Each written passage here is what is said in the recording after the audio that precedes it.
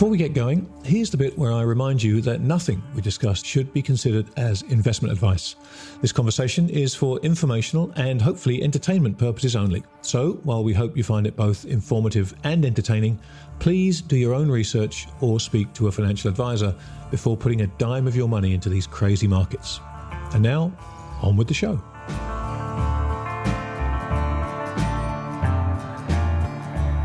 Welcome, everybody, to another edition of the Grant Williams podcast. My guest this week is Otavio Tavi Costa of Crescat Capital.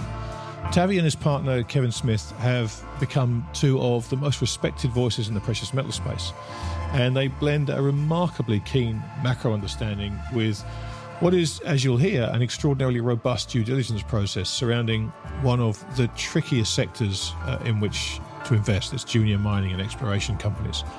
Tavi's background growing up in Brazil gives him, I think, a huge advantage over many other actors in this space. So I'm hugely looking forward to picking his brains about both the macro environment in which we find ourselves and the junior mining sector, which he and Crescat now call home. So without further ado, here is my conversation with Tavi Costa.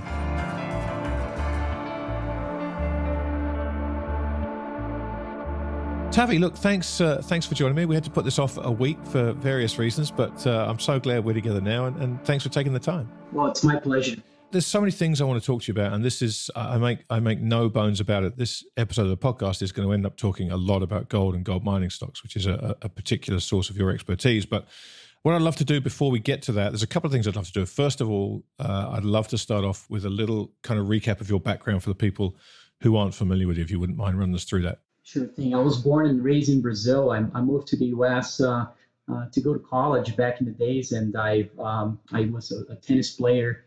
Well, going back a little further, I grew up with my dad was a business owner in Brazil, sort of in I would say an emerging rich class family there, and things turned south all of a sudden.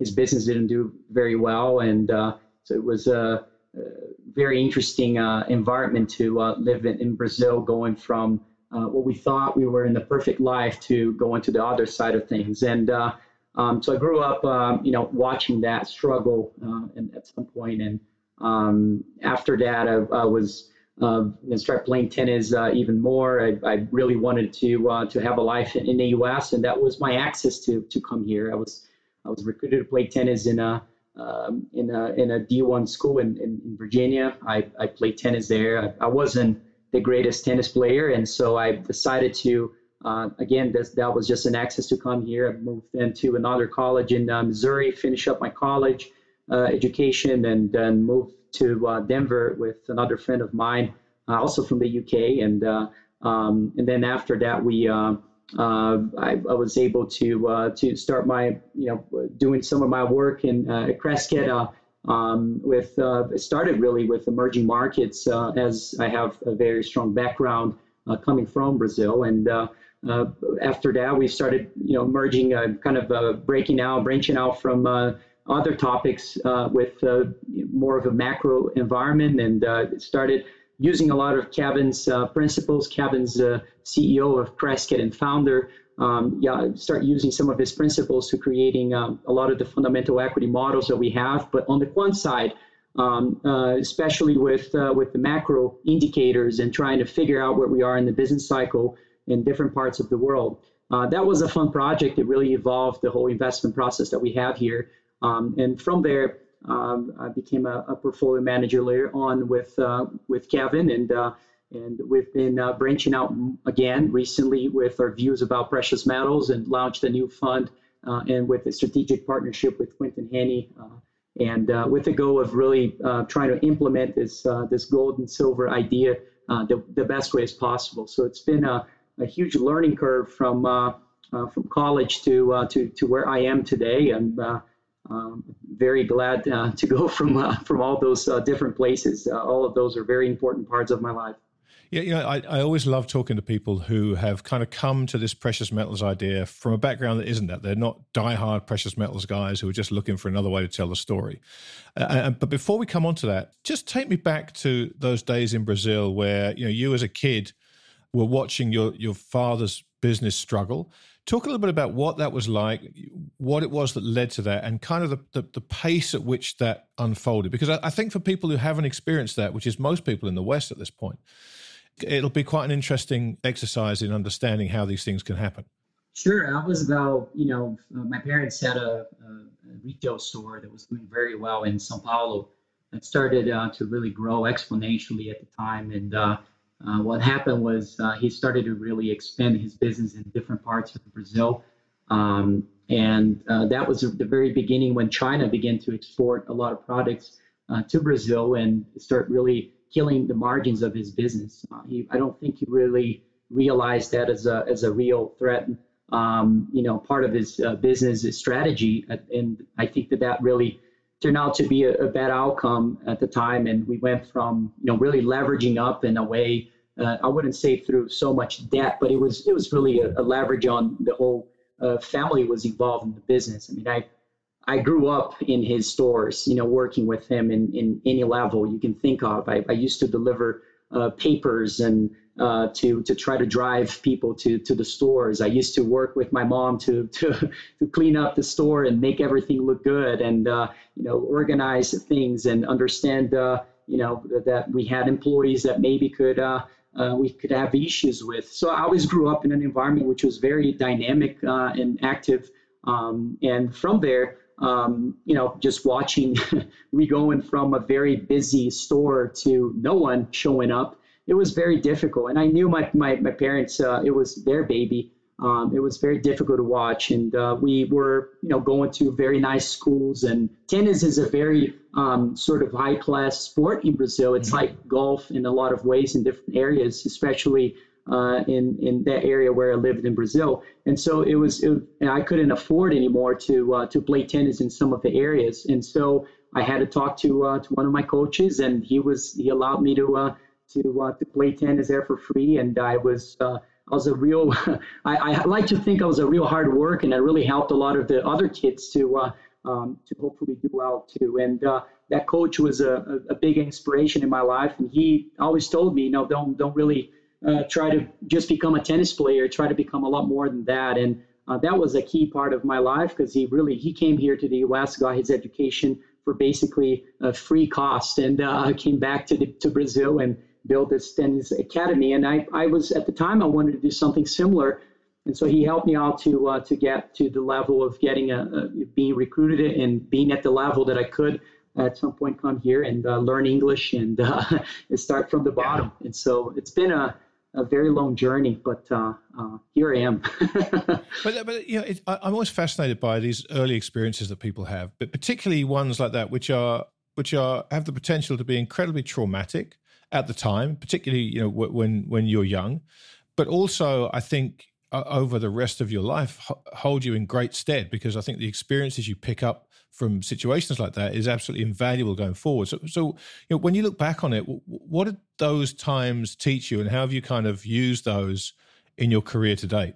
I think being grounded in a family environment was such an important thing, and making sure you were around the surroundings of yourself is not only health and the mindset, but also with the relationships that you build. And my parents, even though the economic and financial situation literally went from everything to nothing, from driving one of the nicest cars in Brazil to driving one of the worst cars in Brazil, and having money to go out and not having money to go out. And we still stick together as a family, and I really appreciated that, and I learned a lot. And my dad later on built another business, and now he's doing great. And so I think it's we turn it around as a family, and I think that was very important. But I've seen a lot of issues, when my parents didn't have money to pay for little things, or at the time they're not little, but debt in general that they had to continue to have their businesses. And it was desperate modes at the time, and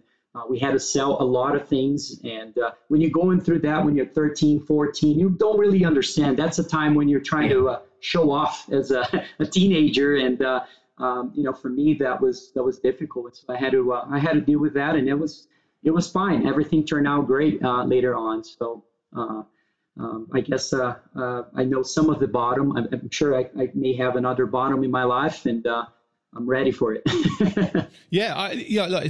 I think it's so interesting because particularly now, as we get into the subject that we're going to talk about shortly, and you realize just how fragile the financial system is. Countries like Brazil and Argentina and many countries in Asia, they have these periodic times, or they certainly have had over the last 50 years in recent memory, where it has been boom and bust, and the bust part of the cycle has had real world consequences for families like yours. Whereas in the West, we haven't really seen that. I mean, we got a whiff of it in 2008, mainly through the unemployment side of things. But 2000 was more of a stock market crash followed by a kind of tough but fairly short-lived recession, if we're honest. So people in the West just haven't experienced that kind of thing. So, talking to guys like you who've had these experiences firsthand, particularly when the West does feel so fragile, I just think it's such an important thing to be able to tap into and understand the mindset in those times. Well, look, I remember really seeing my dad in the mid 19s. At the time, he was in also desperate mode and needed to sell. At the time, the currency was crashing, so we've had. I think the more developed world economies have a very good grasping of crashes, but not a very good understanding of monetary debasement. Sure, we've seen a lot of debasement in the dollar and other currencies worldwide in the developed countries. However, nothing close to what we saw in any place such as Argentina, Brazil, Venezuela, and so forth. Brazil in the mid 90s went through a total currency collapse, as you know, and that was, my dad had to buy a motorcycle. He didn't know how to invest, and he had to, instead of holding up on cash, he bought a motorcycle, ended up making money on that, luckily. This was, this is the first step of trying to buy something tangible, and knowing that there is value, more value that a currency that is backed by a corrupt government. But the differences between the political environment in the U.S. versus Brazil or Argentina, Turkey, and even China is just absurdly different. In my opinion, it's a whole reason why we see hyperinflation in those places. It really starts from the smart money coming out of that, as some of the companies, and especially foreign companies, international large enterprises, begin to realize that there's a political shift. They begin to come out of those, selling those assets in local currency terms, pressuring the currency to the downside, and then buying dollars or whatever the local currency is for them. And that is the real beginning when you start removing capitalism. And you have usually a political party in most places that begins to rise and start seeing, the opportunity to take over. I think we're going through that in Argentina in a huge way, and those are very baby steps. They happen. It's not overnight that you see those developments, and Argentina has been going through that for a long time. Perhaps Brazil could be going towards that direction, depending on how we shifted the politics here again. There's a big chance we can have another left party in the place in Brazil. But those changes are important, and when you start seeing the move away from smart money pressuring the currency, game is over. And you don't see that in the U.S. I mean, all the major enterprises are all here right now.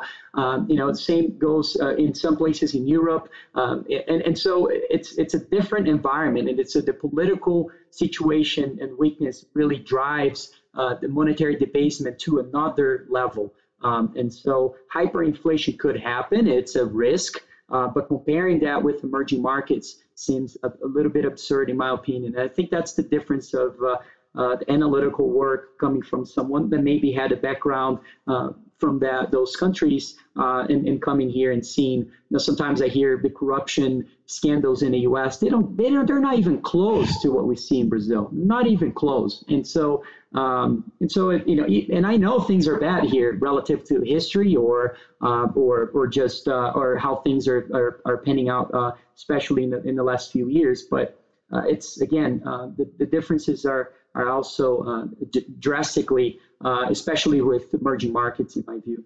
Yeah, I think you're right. It's most definitely a relative game. The outcry over perceived corruption in places like the US and recently in the UK and other places it's a relative thing. So you're absolutely right. They're not on the scale that we've seen in South America and Asia over the years. But for those countries, it definitely feels like a time where kind of lawlessness and corruption is being allowed to continue really in plain sight.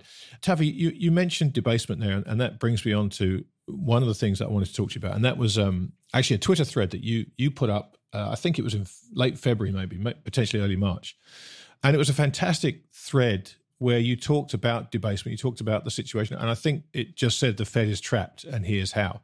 So if you can, I'd love you to walk us through that thread and the kind of steps along the way, because that will bring us on to, no doubt, the subject at hand, which is precious metals. Yeah, I think it all starts from where we are in terms of the fiscal policies and monetary policies that we've seen. I mean, obviously, everybody knows that's that the deficit is the worst in 70 years or plus years. But the issue is that when you divide up how much the Federal Reserve has been purchasing of treasuries, especially in 2020, and you divide the whole amount to on a monthly basis, and you realize that the number that we're buying today is significantly lower. On the other hand, the issuances of treasuries are going to be much higher. And the actual number of twin deficits that we have is worsening, not improving. And so for me, when I hear, just a few weeks ago, I remember hearing all this narrative about yield curve control, and now we're back to tapering in just a few weeks. And I think that it's almost impossible to see any sort of tightening from the Federal Reserve, given where we are. I think the framework of trying to understand what the Federal Reserve is doing and justifying their policies by looking at a dual mandate of inflationary stability at the same time as having maximum employment is just not fitting what's really happening. The Federal Reserve mandate right now is just one: is to suppress interest rates and allow the government to continue to pile on more and more debt. And allow them to not go bankrupt in general. And so I think that leads to investors not trying to hoard capital or cash in looking for tangible assets, and creates a reflexivity dynamic of buying not only tangible assets, commodities, and driving one of the most important things, which is consumer prices going up, something we haven't seen in a long time. And then we hit the pandemic, and the pandemic is another issue, which I've done a lot of studies going back to the 1919 Spanish flu, where you can find that it wasn't really the aggregate demand that was driving inflation back then. It was the supply constraints that were driving that reacceleration of consumer prices that actually created a crash in the equity markets. There's a lot of misconceptions about inflation and what are the right assets to own. So as investors begin to hoard tangible assets, in my view, we may see consumer prices beginning to rise, and this notion of inflation is becoming more and more prevalent as a narrative for the general population. And I'll talk to people now, everyone's talking about inflation. And so I think for traders, the first reaction, as you have more of a trader's hat, is to fade that kind of situation. But it's very different. Inflationary forces, when they begin, it's kind of like a feedback loop. And this is sort of what we're seeing. Investors are starting to realize that they're buying any sort of tangible asset. What's funny to me is I know we can get into gold and silver later on, is how in the world we have all the macro environments and macro drivers to die for, and people are talking about how Bitcoin is going to replace gold and silver. And so, it's quite interesting, that part from a capital allocation perspective. But why is the Federal Reserve really trapped? That it's not only how the government is doing, but it's, look at the revenues, even from the revenue side of the government. It's also rolling over in a significant way. But it goes down to the issuances of treasuries. Just in the last 2 months, we saw about $600 billion issue of notes and bonds. And the Federal Reserve bought about 25% of that. And so no kidding, we saw interest rates rising. And so how do we taper from here? We can't really taper. On top of it, how do you allow interest rates to rise, regardless of what's going on with the government side? with valuations. You have a whole financial market here where valuations are at record levels, and you need to suppress interest rates to allow and justify valuations to be where they are. And so as we see here, I keep thinking, what's the bullish case for the equity markets? It's very tough because if they taper, that's negative, and if they allow the economy to grow, that's inflationary forces creeping up. It shouldn't be positive for high multiple names, and so it's that's the whole reason why they're trapped. They have to continue to buy assets here, especially on the side of the treasury market. The treasury market is what holds the key for financial markets today, especially. I think it used to be the dollar. Both are very connected, but I think it's the treasury market now, given where we are with the government debt at 140+% of debt to GDP. And so it's a lot to unpack, but it really comes down to one thing. It comes down to, after watching this unfold, and you start seeing what are the opportunities ahead, you look at commodities to equity ratios still at very, very depressed levels relative to history. Just a few months ago was a fresh 50-year low. And so I think, when I looked at this and I see the supply side of things, where a green agenda, political environment, it's just adding up beautifully to the commodity side of to the commodity trade. And so I like, mostly monetary metals, but I think a lot of commodities will benefit from this. And my final thought, real quick, Brent, is as you start seeing this inflationary scenario sort of painting up here, one of the most important things is looking back in history and seeing what assets really performed during those periods. And really, if you look back, there were really 2 decades in the last century, which was 1910s and 1970s. The 1940s, we saw sporadic increases in consumer prices, but also declines, which were very steep. And so it wasn't a great decade to look. In 1910s and 1970s, we had a really annualized returns of equities. You can look at Dow Jones or just the S&P, and you find that it was less than 1%. Now, if you include inflation rates running above 6% on a median basis during the whole decade, now you have negative real returns. And at a time when also in both decades, guess what did very well? Commodities. And so I think we are in this environment right now where I think the commodities to equity ratio is probably one of the most important charts or factors or ratios that you should be looking at. And I think as an investor, you should be very aware of the valuations on the one side of the equity markets and the natural resource industries that should really benefit from this. Yeah, I that chart, I think I've used that chart more times than I care to remember, frankly. It's I think you're right. It's such an important chart. Tavi, in that thread, you looked a little bit at things like historical tax brackets, for example, versus government debt when we enter periods like this. Talk a little bit about what you found historically, because it's so important to look at the historical parallels, because I think there's an awful lot of clues there about what's going to happen. So just run us through your key findings when you look back through history at similar periods. Yeah. Well, look, if you start going back and seeing, look, we're spending more than we spend in any other time in history, and revenues are also rolling over.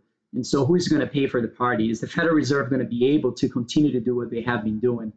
As inflationary forces begin to rise, those are the important questions that investors should be asking. And when I look at, I was looking especially of tax rates throughout history. And if you look at the highest marginal tax bracket throughout, all the way back to the 1900s, relative to debt to GDP or public debt to GDP in the U.S., what you find is that they basically follow each other so closely, but the very large and significant geopolitical and macro events that we've had in history really caused debt to grow relative to nominal GDP, but also somebody had to pay for this, and who had to pay for this was the taxpayer. And so we had the marginal tax bracket grow significantly. And some folks would say, well, but that didn't really impact a lot of the risky assets.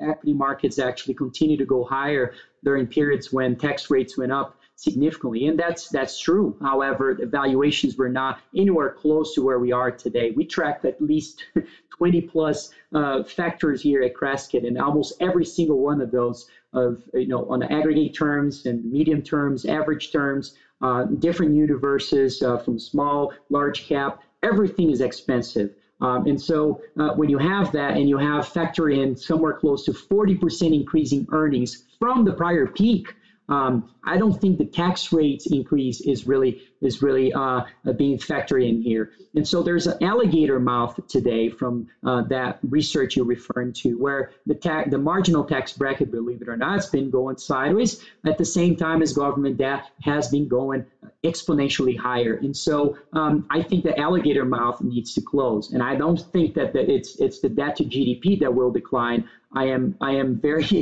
certain that it's going to be the tax rates that are going to have to go a lot higher here, and it will have impacts on risky assets, in my view, different than what we saw in other times. And this roaring 20s idea, there's almost like two narratives really going on today, the very inflationary one, the deflationary one, and both have very valid points, in my opinion. The inflationary one, as I discussed already, I think has a lot of valid points, but this is not a reflation anymore. This is not coming back from depressed levels back to historical average that we've had so far in consumer prices and other things. This is starting to become not only diminishing returns in terms of the policies as a whole, but we're starting to see the real problem here of inflationary forces really creeping up. And the funny thing is that policymakers don't care. They are instead continuing the same policies. And so I think we have a high probability of triggering a long-term inflationary cycle here. And if that happens, I don't think the equity markets are at all priced for that environment. And so I think there's going to be a lot of changes. We call it sort of the great rotation, where you have this high growth names justified by this sort of positive deflationary environment, as some like to say. I don't think that's going to be the case going forward. And so profitability may become another factor. As we all know, factors change over time. And so, we've had top line growth and revenue growth being things that are very significant. I think we're going to see profitability coming back to the picture, and that's going to create value as stocks to become more relevant again. So again, a lot of things to unpack on that question, but this is some issues, but a lot of opportunities in my view. It's not doom and gloom at all. There's a lot of very good opportunities in the markets given this scenario laid out. Yeah, I think that's a really important point to kind of labor, is that even though there are an awful lot of black clouds over the economy, over markets, it does provide opportunities, and that's what we'll get into shortly in terms of the commodity space and particularly the precious metals. But when you wrote that thread, you talked about how the Fed was trapped, and when you talk there about policymakers not caring about the kind of the ramifications of their policy, it feels to me that I think you're right, they are trapped. And so I'm not sure they're not caring, rather than they have no choice at this point, because as you point out in that thread, and I'll make sure I link to it in the transcript of this podcast so people can read it in its entirety, because I think it's an incredibly important one. You demonstrate beyond any shadow of a doubt that there really is nothing they can do at this point, and the only real course of action that they can undertake is to allow inflation to run hot. They've signaled that they're ready to do that. They've also tried to kind of keep the horses calm and in the barn by, talking very gentle terms about how it might run a little hot for a little while. But the danger, obviously, is that it gets out of hand. And that comes back to the fact that, as you pointed out earlier on here, that inflation is mostly about expectations. And we seem to be in that point in the cycle now where inflationary expectations are confounding a lot of the deflationist narrative. Well, yes, and it's interesting how, in terms of the what policymakers are communicating back to investors, it's we all know it's data driven, isn't it? But it's their own data. You look at median CPI that the Federal Reserve calculates, it's at a 7-year low. So Right. how in the world that's the case when virtually every commodity, aside from masks, which might be up actually again, but um, almost virtually any commodities and consumer prices in general are up significantly, not just 10% or 20%, significantly more than that. And so I think there's really three pillars of inflation really running at all cylinders right now. The demand side, so let's discuss that one first. It comes from the savings, in my opinion. We've had savings really shot up to about $6+ trillion back in April of 2020 in March with those policies that we saw of helicopter money, giving money to people and so forth. Well, that unleashed another $3.6 trillion of consumer spending for the next 12 months. Okay, that is 7.5 times higher than the annual consumer spending since the 1960s, the average of consumer spending.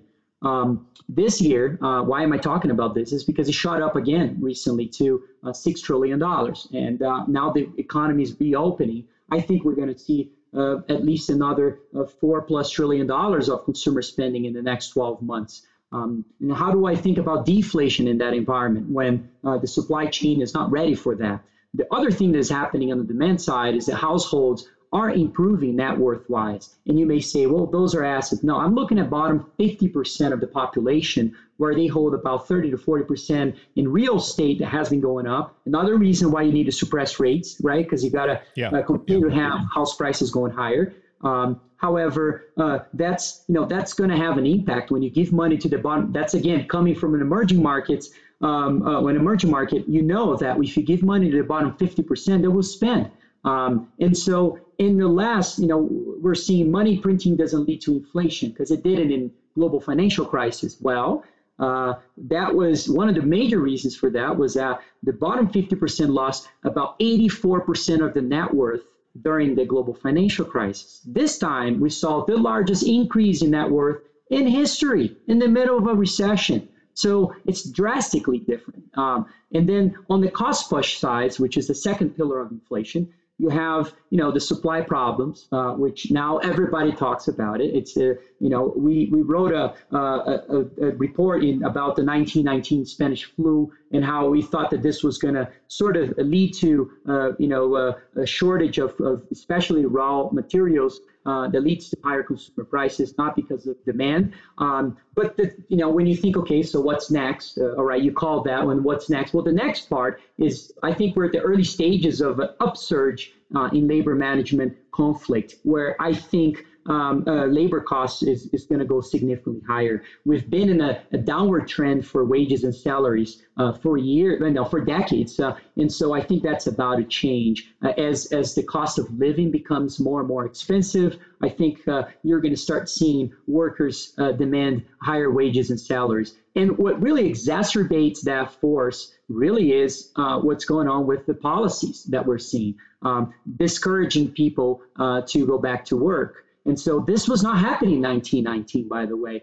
This is a problem that we're seeing today. So that was a very drastic difference. Again, that's going to squeeze margins from companies as a whole. And the third pillar that I wanted to just discuss quickly is monetary debasement. We've talked about this already, which is what the Federal Reserve is doing, being trapped and having to buy treasuries and having to suppress interest rates. I don't think that's going to change. And so when you have all those three going on top of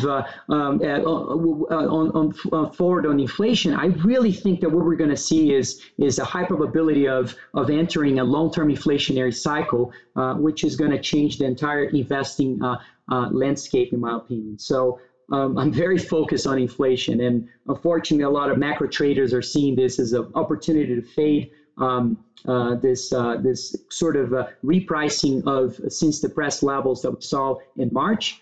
I don't think that's going to be the case at all. I think we're entering something very different than what we saw in the last decade or so. It's so interesting, Tavi, because this inflation-deflation debate has, as I keep saying, it's just muscled its way to the forefront of just about every conversation that I'm having lately. I mean, it's remarkable, actually. And what surprises me is the number of people for whom I have the greatest amount of respect, to who remain firmly in the deflation camp. And I, like you, I believe that inflation is finally here. And after many, many false alarms, which has been great if you've been a deflationist, you've been able to stay on that train for a long time.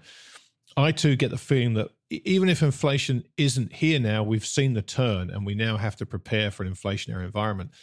How do you react to not necessarily the continued deflation argument, but the caliber of people who remain in that camp? Because, for me, it definitely makes me challenge my assumptions simply because of the high respect I have for these guys. But ultimately, I just can't stay in the deflation camp. I find it really difficult. Well, I think there's a lot of reasons to believe. Look, I think there are valid points on the deflationary side. We have real speculative bubbles in lots of different parts of the world, and the reckoning of those are certainly very deflationary, not inflationary. And so I think that's something we have to respect on that side of the argument. And I do by having a short book on the equity side, as I think that could be one of the ways to really be positioned for that. But when you start looking at the trends in general, for me, one of them starts from the bottom 50% that I've already said. I think it starts from that. The net worth of the population is growing. We're relocating the macro imbalances from the private sector, from households, and putting on the government side. And it's just setting up perfectly for monetary debasement. And some technically like to say this is not money printing, or this is not monetization of debt. But let's be honest, it's basically is. And so I think there's a lot of deflationary folks that I also have a lot of respect for, that are getting too hung up on the technicality of the terms, rather than focusing on the big picture, where we've had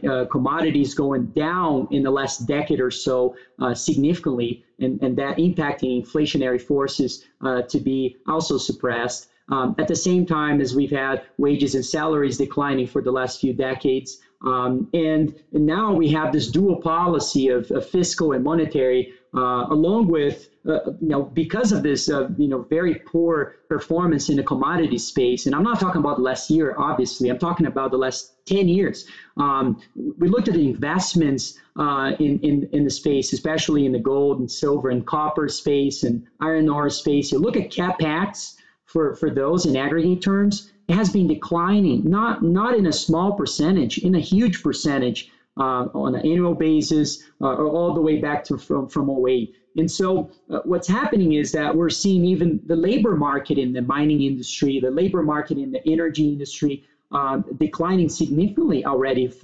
And that has nothing to do with the pandemic. That has been happening it's a long-term trend. And so the underinvestments in the natural resource environment is just adding to this picture. And we know how long it takes for you to get a permit to start mining somewhere. And now you have on top of it, given how many years have we had been exploring the earth, we're now finding geological challenges to really find gold, silver, and other natural resources that are even more useful for the day-to-day of folks. And so when I start looking at that and I see the exploration budget of companies in the commodity space, you start seeing that's going to have an impact that's not jiving with this return of the economy right now, where everyone thinks that the inflationary forces are only transitory. Are they? I think it's a little bit more permanent than most are thinking. I don't buy into the demand side so much because I believe in business cycles, and I think that we are very close to the peak of the business cycle, if we have not already peaked, in my opinion, because there's a lot of the leaders in the market. So from the tech names to MicroStrategy down already 60+% of Bitcoin is already down significantly. ARK investments down significantly. Peloton, all those small little companies that are kind of telling because they're the high companies that we've had so far. Chinese stocks are down, a significant percentage as well. And so, maybe this is just another correction, but I have a feeling that it probably isn't. It probably could be the peak of the business cycle. And if it is, what we're going to see is even more policies like we saw in the last year. So I think it's difficult to see a deflationary environment when you have really popped and gradually increasing your policies as a response to a decline of economic growth. And so I believe that I think we are entering this long-term inflationary cycle right now. And I think there is a high probability of that being correct. But I keep my eye on the deflationary story too, because I think there are some good points, especially from a speculative bubble aspect, that are important to consider. So with all that as background, let's dig into the commodity sector and talk a little bit about, once you started looking at that sector, talk a little bit about what you found there with respect specific kind of corners of that industry. And then we'll get into the precious metal side of things, because you guys have done some tremendous work in that part of the commodity spectrum. Sure. I think it all, begins with this commodity to equity ratio was really the beginning of it. How can we really dive into this and implement it the best way as possible? As we saw back in 2018 was when we launched one of our precious metal strategies. And the beginning really was, we thought precious metals was going to lead the way to the upside. And then we might see other commodities also do very well.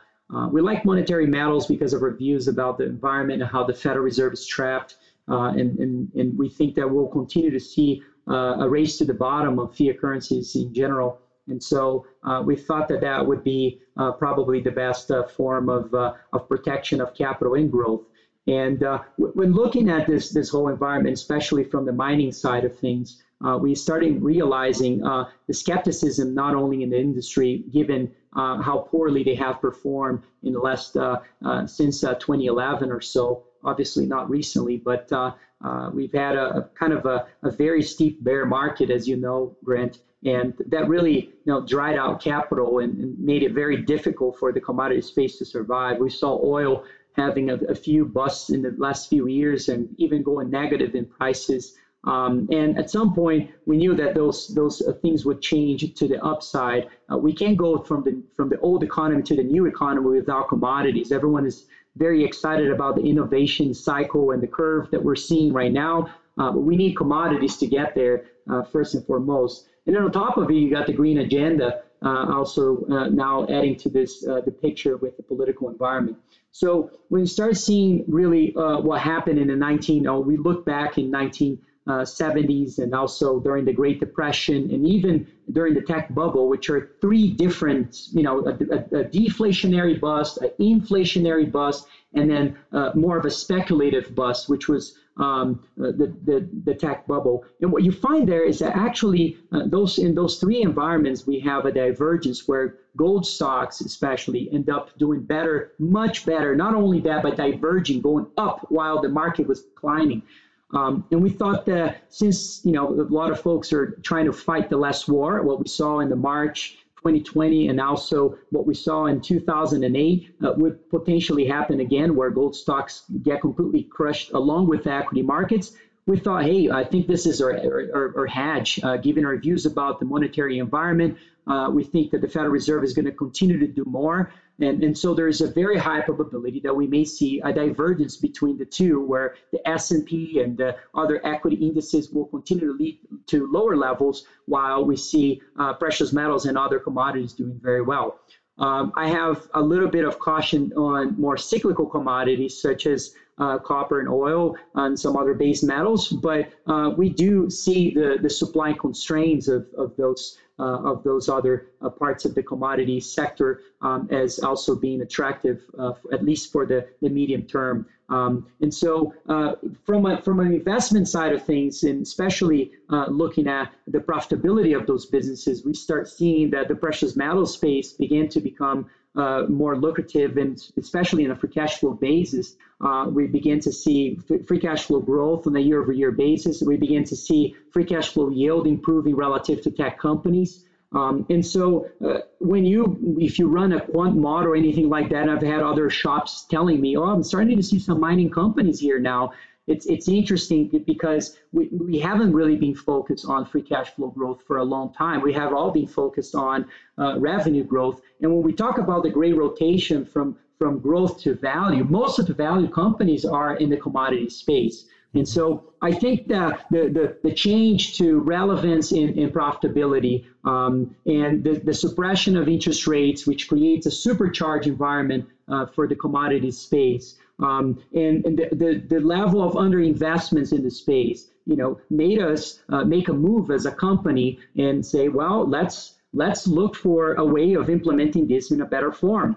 So we decided, as you know very well, you look at the whole mining space, you have the production companies, you have the developers, and you have the early discovery companies still trying to drill and find a discovery of gold and silver or any other commodity.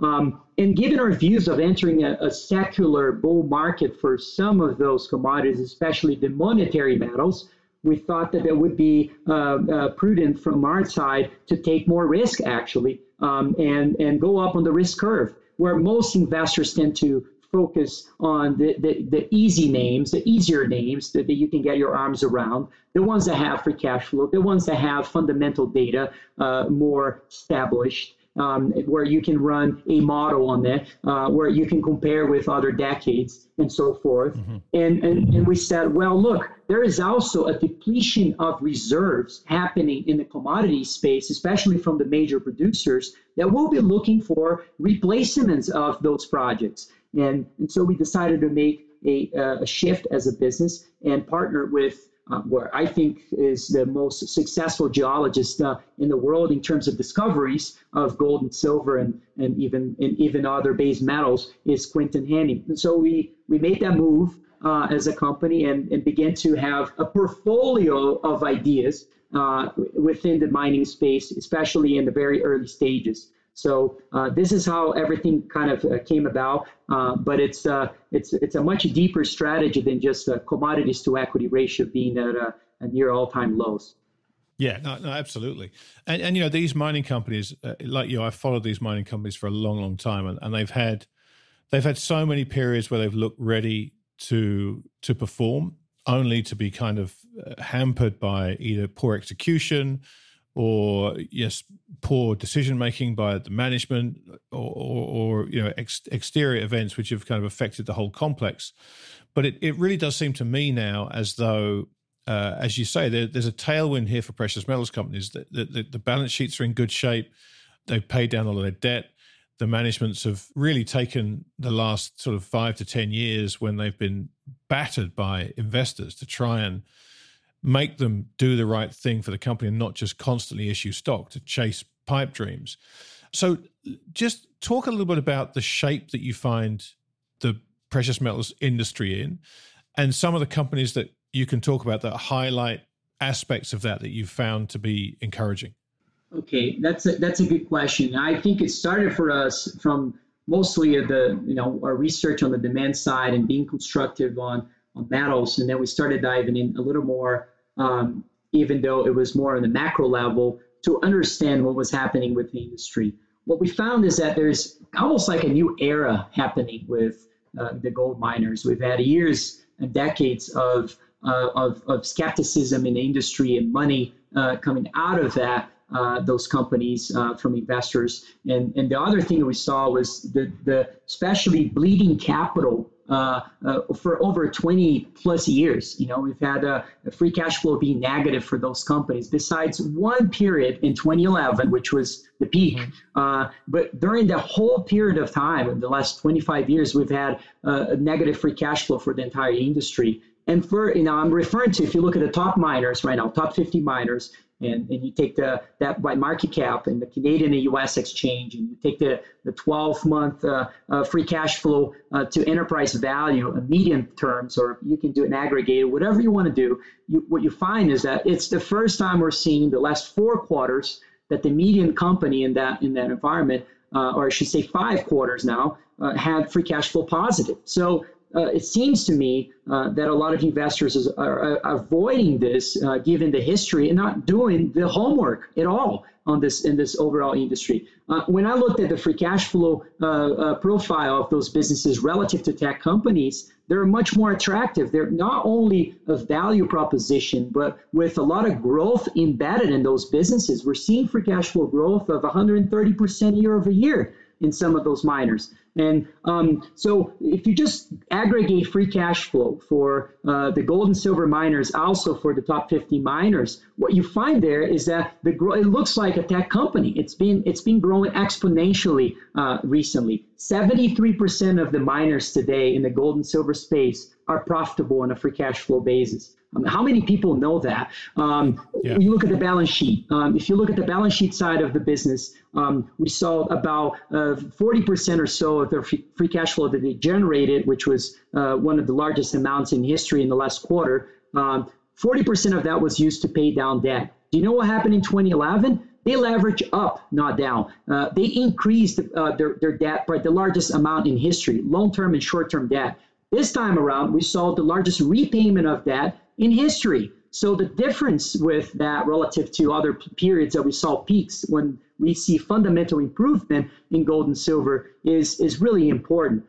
If you looked at just the balance sheets from a debt to asset ratio relative to other sectors in the economy, you name it, consumer discretionary, consumer staples, or tech companies, you can name any sector. If the gold and silver mining industry was a sector, the median debt asset ratio would be lower than any other sector in the economy today. And then the biggest part for me, Grant, that I think it comes down to in terms of the asymmetry of this trade is that when I look at the aggregate market cap for the entire industry at about, call it $550 billion today, compared to Apple, which is about 4 times the size of the whole industry. And you may say, well, Apple makes more money than the entire industry. Okay, yes, as of today. If we see silver prices and gold prices to the levels that I think we're going to reach, $35 on silver an ounce or $50 silver an ounce, it's game over. Those companies are highly profitable, and not only highly profitable, but more profitable than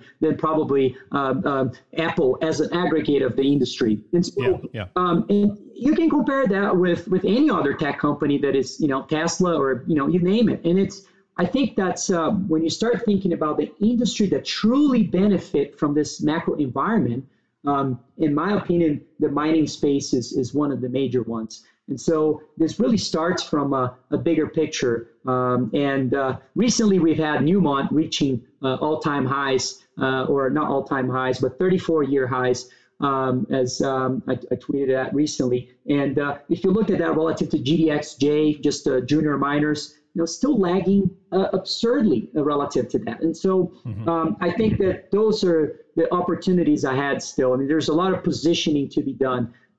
Did I answer most of your questions? I hope I did.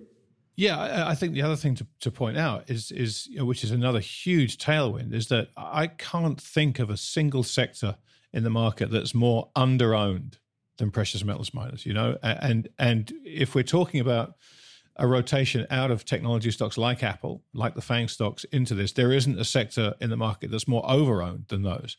So you have this tremendous kind of double whammy of money looking to come out of a very crowded sector into, a really tiny, what is a very tiny market cap industry that cannot withstand huge inflows without significantly higher prices. I did the numbers on this for a presentation I did back in 2015, and off the top of my head, I don't remember the numbers, but it was extraordinarily small, that industry. And of course, Steph Pomboy has pointed this out numerous times that, as money comes into the precious metals sector, the more money that comes in, the more investable it becomes, because it becomes bigger and it's able to soak up more investment dollars. It's interesting from even a corporate management behavior. When you look at, for instance, it's insane how that works. But back in 2020, I was talking to the very large major gold and silver companies and talking to their management team. And we asked the question about copper projects. You guys thinking about buying any copper projects? And copper was not really moving at the time. And the answer was no. And now we're seeing a lot of those actually taking taking some strategic positions in the copper space among those gold and silver miners, which I find it interesting how they wait until prices go up until they make those decisions. But now my question to them was, in the last few months, hey guys, we have found this great project with we've had it's already a discovery, and we just need a partnership for a co-investment so we can continue to lead towards developing this mine or anything along those lines. And the answer from most of the majors was, how in the world am I going to explain to my shareholders that I can spend, on a free cash flow and income statement basis, money on something that is not profitable yet? I can't do that right now. So that gives you the mindset, how early we are in this whole in this whole space. And things move fast, and so sometimes I'm worried I'm not fully positioned yet. And so Right. I think everyone should be watching for this. And as I said before, you have all the macro drivers to really die for right now. And most folks, what was the question I got the most in the last 3 months? Well, certainly not now after Bitcoin crashed recently, but the last 3 months was, Tavi, do you think Bitcoin is going to replace gold and silver? Really? Is that the right question to be asking right now? At a time when we've had, we have all this set up that we never had before. If you come back to Earth and I tell you that we printed the amount of money printing that we had, that we're spending the amount of money we spent on the fiscal side, the debt surged to record levels higher than World War II. And at the same time, we've had this political environment that we have with the green agenda on top of it, that commodity companies have not been spending any money on infrastructure and actually been reducing their labor market and actually tying up costs. Would you be buying gold and silver? Probably yes. But no, you worry that there's a new technology that is not even a commodity, will replace gold and silver. So that tells you where we are in terms of sentiment in the cycle. So I'm very focused on this. Yes, I think it's a major opportunity that any macro investor or investor in general should be at least looking at those numbers of those companies and giving another thought about how the fundamental analysis should be gone a little deeper into the space to understand the profitability profile of a lot of those companies. Yeah, it's such an interesting space, and there are so many different types of companies when you get into the precious metals complex. Can you talk a little bit about a couple of the companies that you like, just so people can get a kind of an understanding of how you go about valuing these companies, whether they be majors or exploration companies? Because the precious metals complex is filled with stock tips. You know what I mean? It's like, there's a guy in Paraguay who's found this incredible, you've got to buy this company. There's been a certain lack of rigor to a lot of it, and so I'm interested in your process, both with the majors, how you identify the majors that you prefer, but also how you go about selecting smaller either exploration companies or pre-production companies that you think are worth investment. Well, the process is a little bit different depending where you are in the industry. But if you are mostly in the major side, that's why you see so many financially savvy investors navigating that space from even the development side, where you can you have the data to sort of have an idea of how much it's going to cost to develop a mine and how much free cash flow they're capable of producing, and what's going to be sort of the positive and negative scenario. There's a lot of very savvy financial guys that have been in the industry for some time that try to navigate that space. Certainly not us. We're not really focused so much on that part, given our views about where we are in terms of the trend. Very early stages still. So the producers, that part of it, it really is using models and just trying to understand the value proposition of one company relative to another. And it's very not so difficult, I would say. Now, on the early stage ones, it's very complex, and it comes down to a lot of things. It comes down to a very good management team. it comes down to a very good risk-reward project in different parts. We know very well that there are projects that may pan out not be what we thought. We've had some situations like that already where we thought it was going to be a lot of gold and silver, and we end up having a lot of copper. But what's wrong when copper is at the prices that it is right now? But one of the things I would say that we've been very really trying to do is to have more of a geographic focus. And so what we do is we try to create district plays. And so if we find a place, and I'll give you an example, SK Mining, it's a company in the Golden Triangle. They're south of Skeena. Skeena owns SK Creek. SK Creek was a mine. It was a company maker for Barrick. And so it was a very, very, probably one of the most profitable mines ever run anywhere in the world in history too. And so we think we have the analog for the SK Creek number 2, what we call it. It's a 500 and plus square kilometer property south of Skeena with very similar geological patterns than we saw in SK Creek. And the issue with that was a company that a lot of people thought that was going to be the case given the proximity with SK Creek. However, end up not finding anything. Well, that was an issue with management team going back to the 90s, which the exploration focus was not in the right place in our view.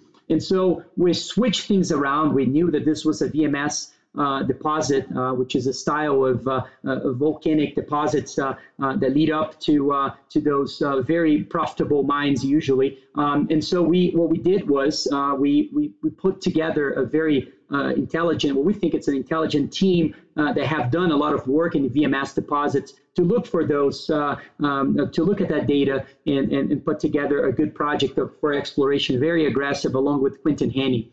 What we found was that, yes, there is a very high probability that we have at least another 5 to 7 targets to look for something similar, and we've had very good results in the last year or so with very high intercepts where we think that there's a lot of gold and silver in that region again. And so it starts from there, and then obviously we build a position not only in that area, but in that company, but in the surroundings of that. And our goal is to really look for companies where we can find, there's the exploration focus. There's another company that perhaps have a mill or is already in production, and maybe it's not a very large production, but at least gives us some cash flow to fund the exploration project. And then we have another development project where we can keep working towards 3 different parts of the business.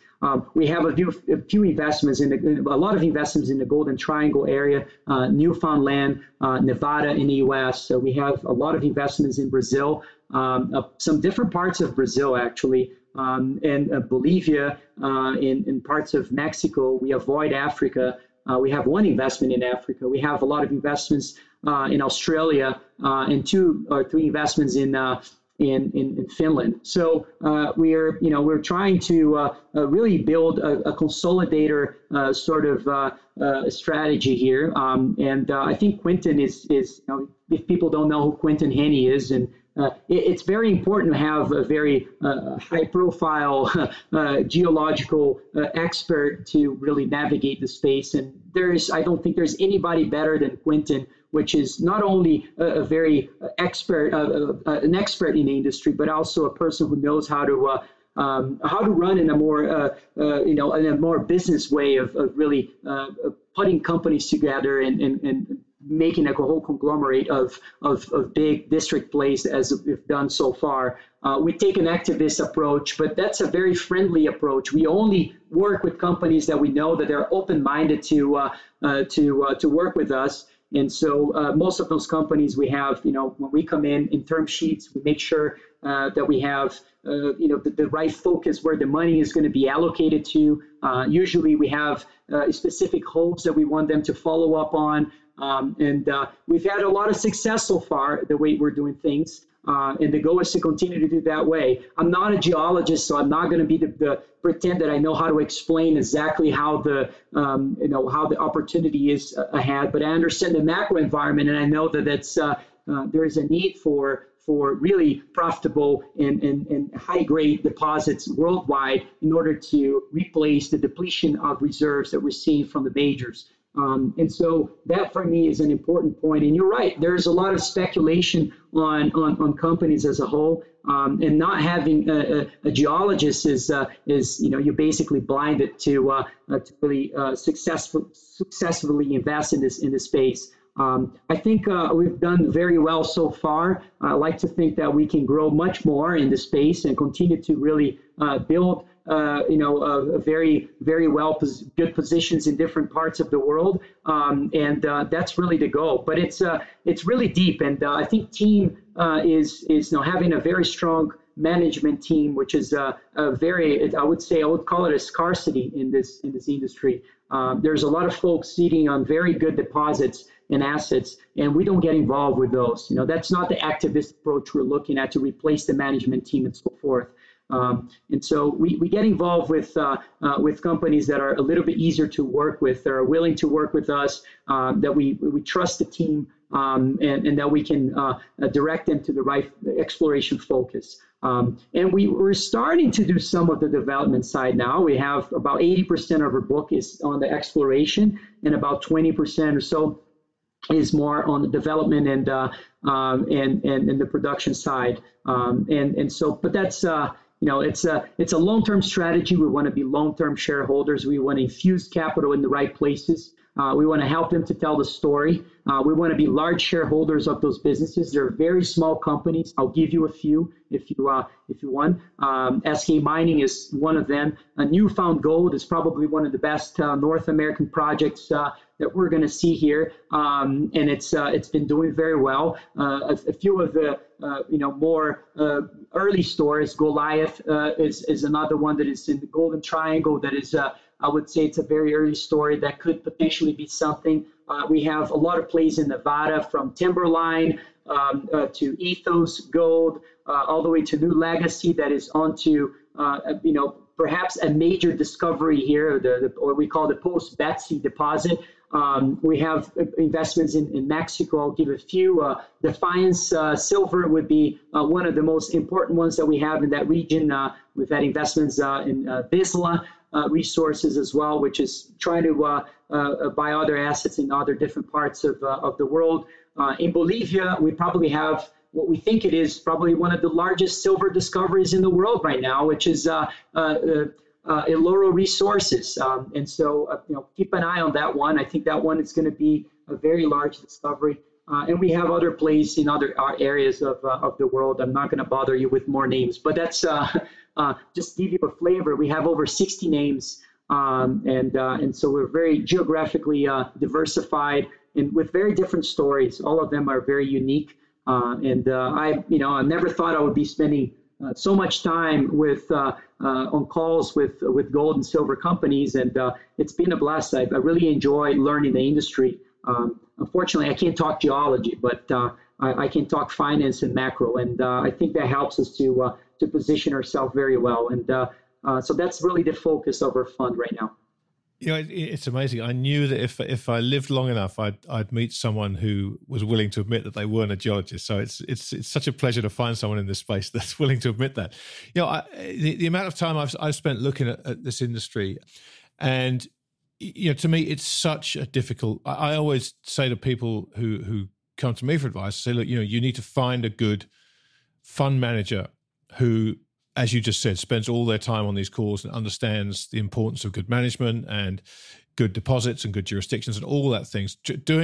Investing in precious metals yourself, particularly in the junior and the exploration companies, is such a difficult thing to do effectively. I always say to people, you need to find a fund manager whose strategy you believe in and let them do it for you. But for people out there who insist on going into the purgatory that is the junior mining space, what advice can you give them in terms of the most important things to make sure you do to be as successful as you can be when investing in that space? Well, I think there's a lot of things, but one of the things when you come into this industry, in my opinion, that I fell into that, and I think everybody does, is to look for large deposits that have very highly leveraged relative to gold and silver prices. And usually large deposits and the idea of being big is associated with being low grade.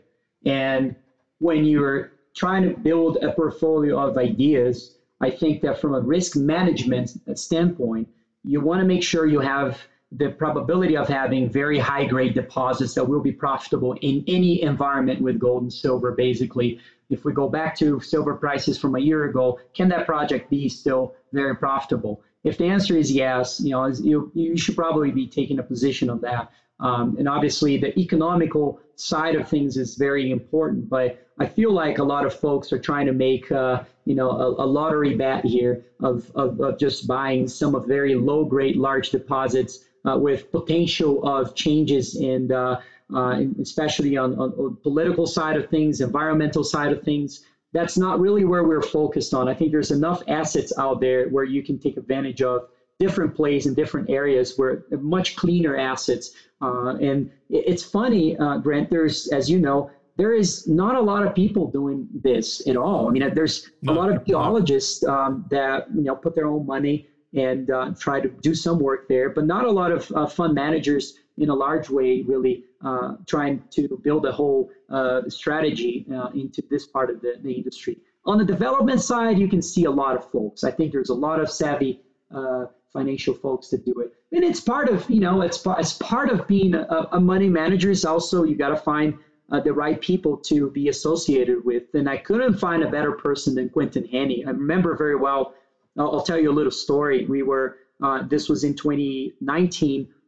We really wanted to, we were diving in to this whole space and doing what most do, and looking at the most popular names, the GDX and GDXJ members, and trying to pick and choose if we can do better than those, and looking at our models and doing all of the diligence and talking to the management team. And we participated in a few conferences.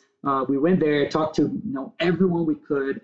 And sit down with Quentin. Kevin and Quentin were neighbors back in the 90s. And so, Kevin communicated with Quentin and said, hey, maybe we can sit down and talk a little bit about some of the things that we're doing. It's been a while, let's catch up. So we sit down with Quentin, like, look, Quentin, here's a portfolio. What do you think? Just tell us, what you think.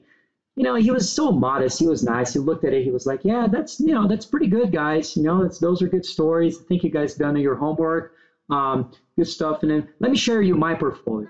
Oh, he showed a list of companies. We had no idea what those companies were. We were like, Quentin, what is this? Why are you buying all this? And, and then obviously there are views about where we are in the cycle. Immediately, we're like, well, let's go up on the risk curve. This is the time to do it. If there's any other time to do it, it's now. And so we began to dive in the industry. We did this partnership with him, and that's really where everything began.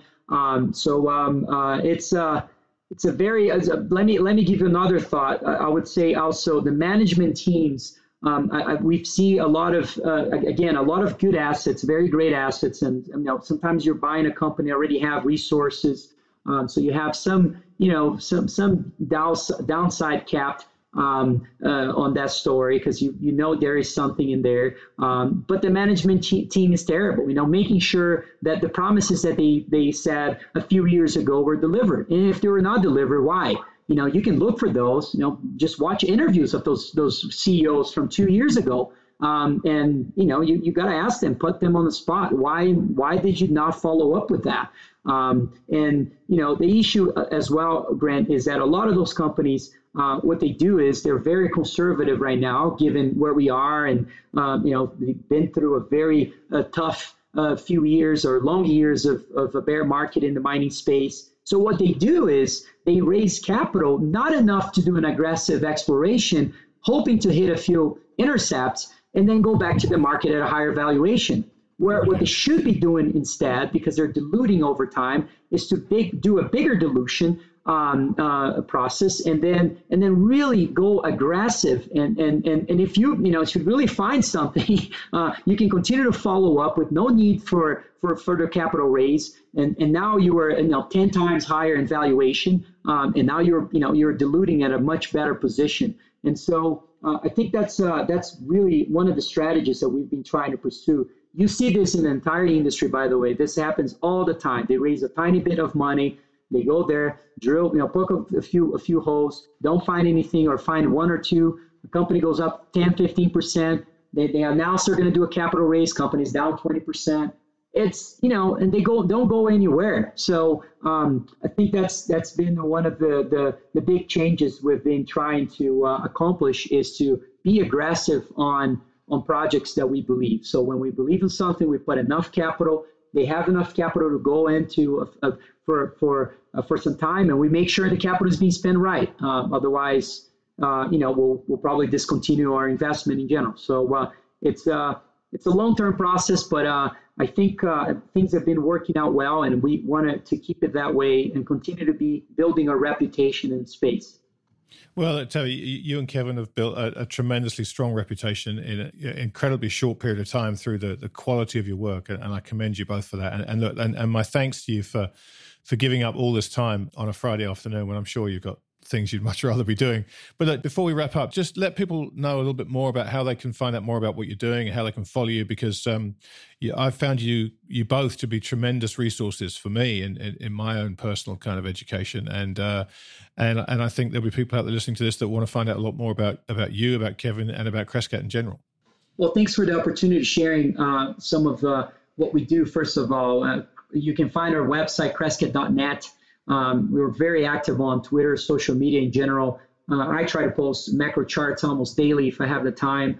We publish letters, very in-depth letters with a lot of charts and ideas and how we're implementing those in our portfolio. And so we have also weekly presentations, one starting very soon here, live presentations where we discuss not only the macro environment, but a little bit about, we disclose one of the companies that we got involved. And we discuss not only that, but the geological thesis behind some of those companies and some of those involvements from the Crescat side.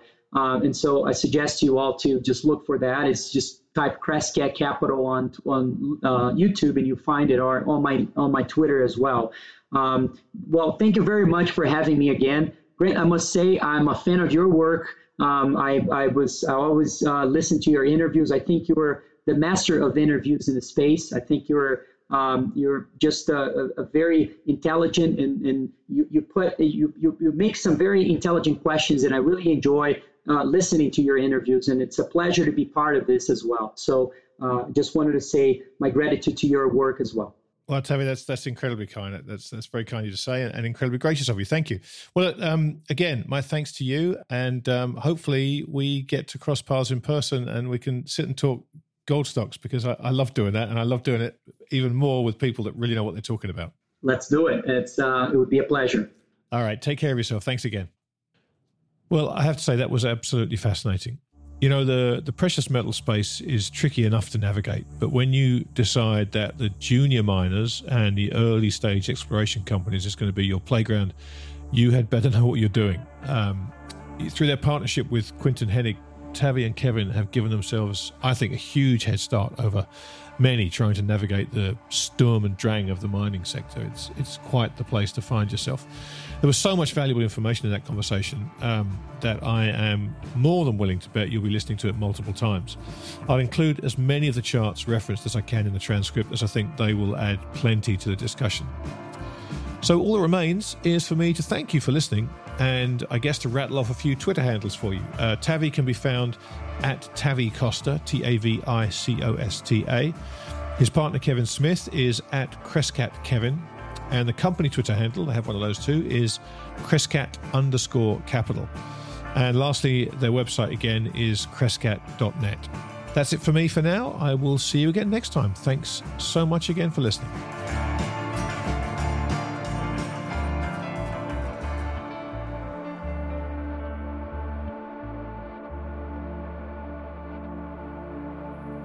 Nothing we discussed should be considered as investment advice. This conversation is for informational and hopefully entertainment purposes only. So, while we hope you find it both informative and entertaining, please do your own research or speak to a financial advisor before putting a dime of your money into these crazy markets.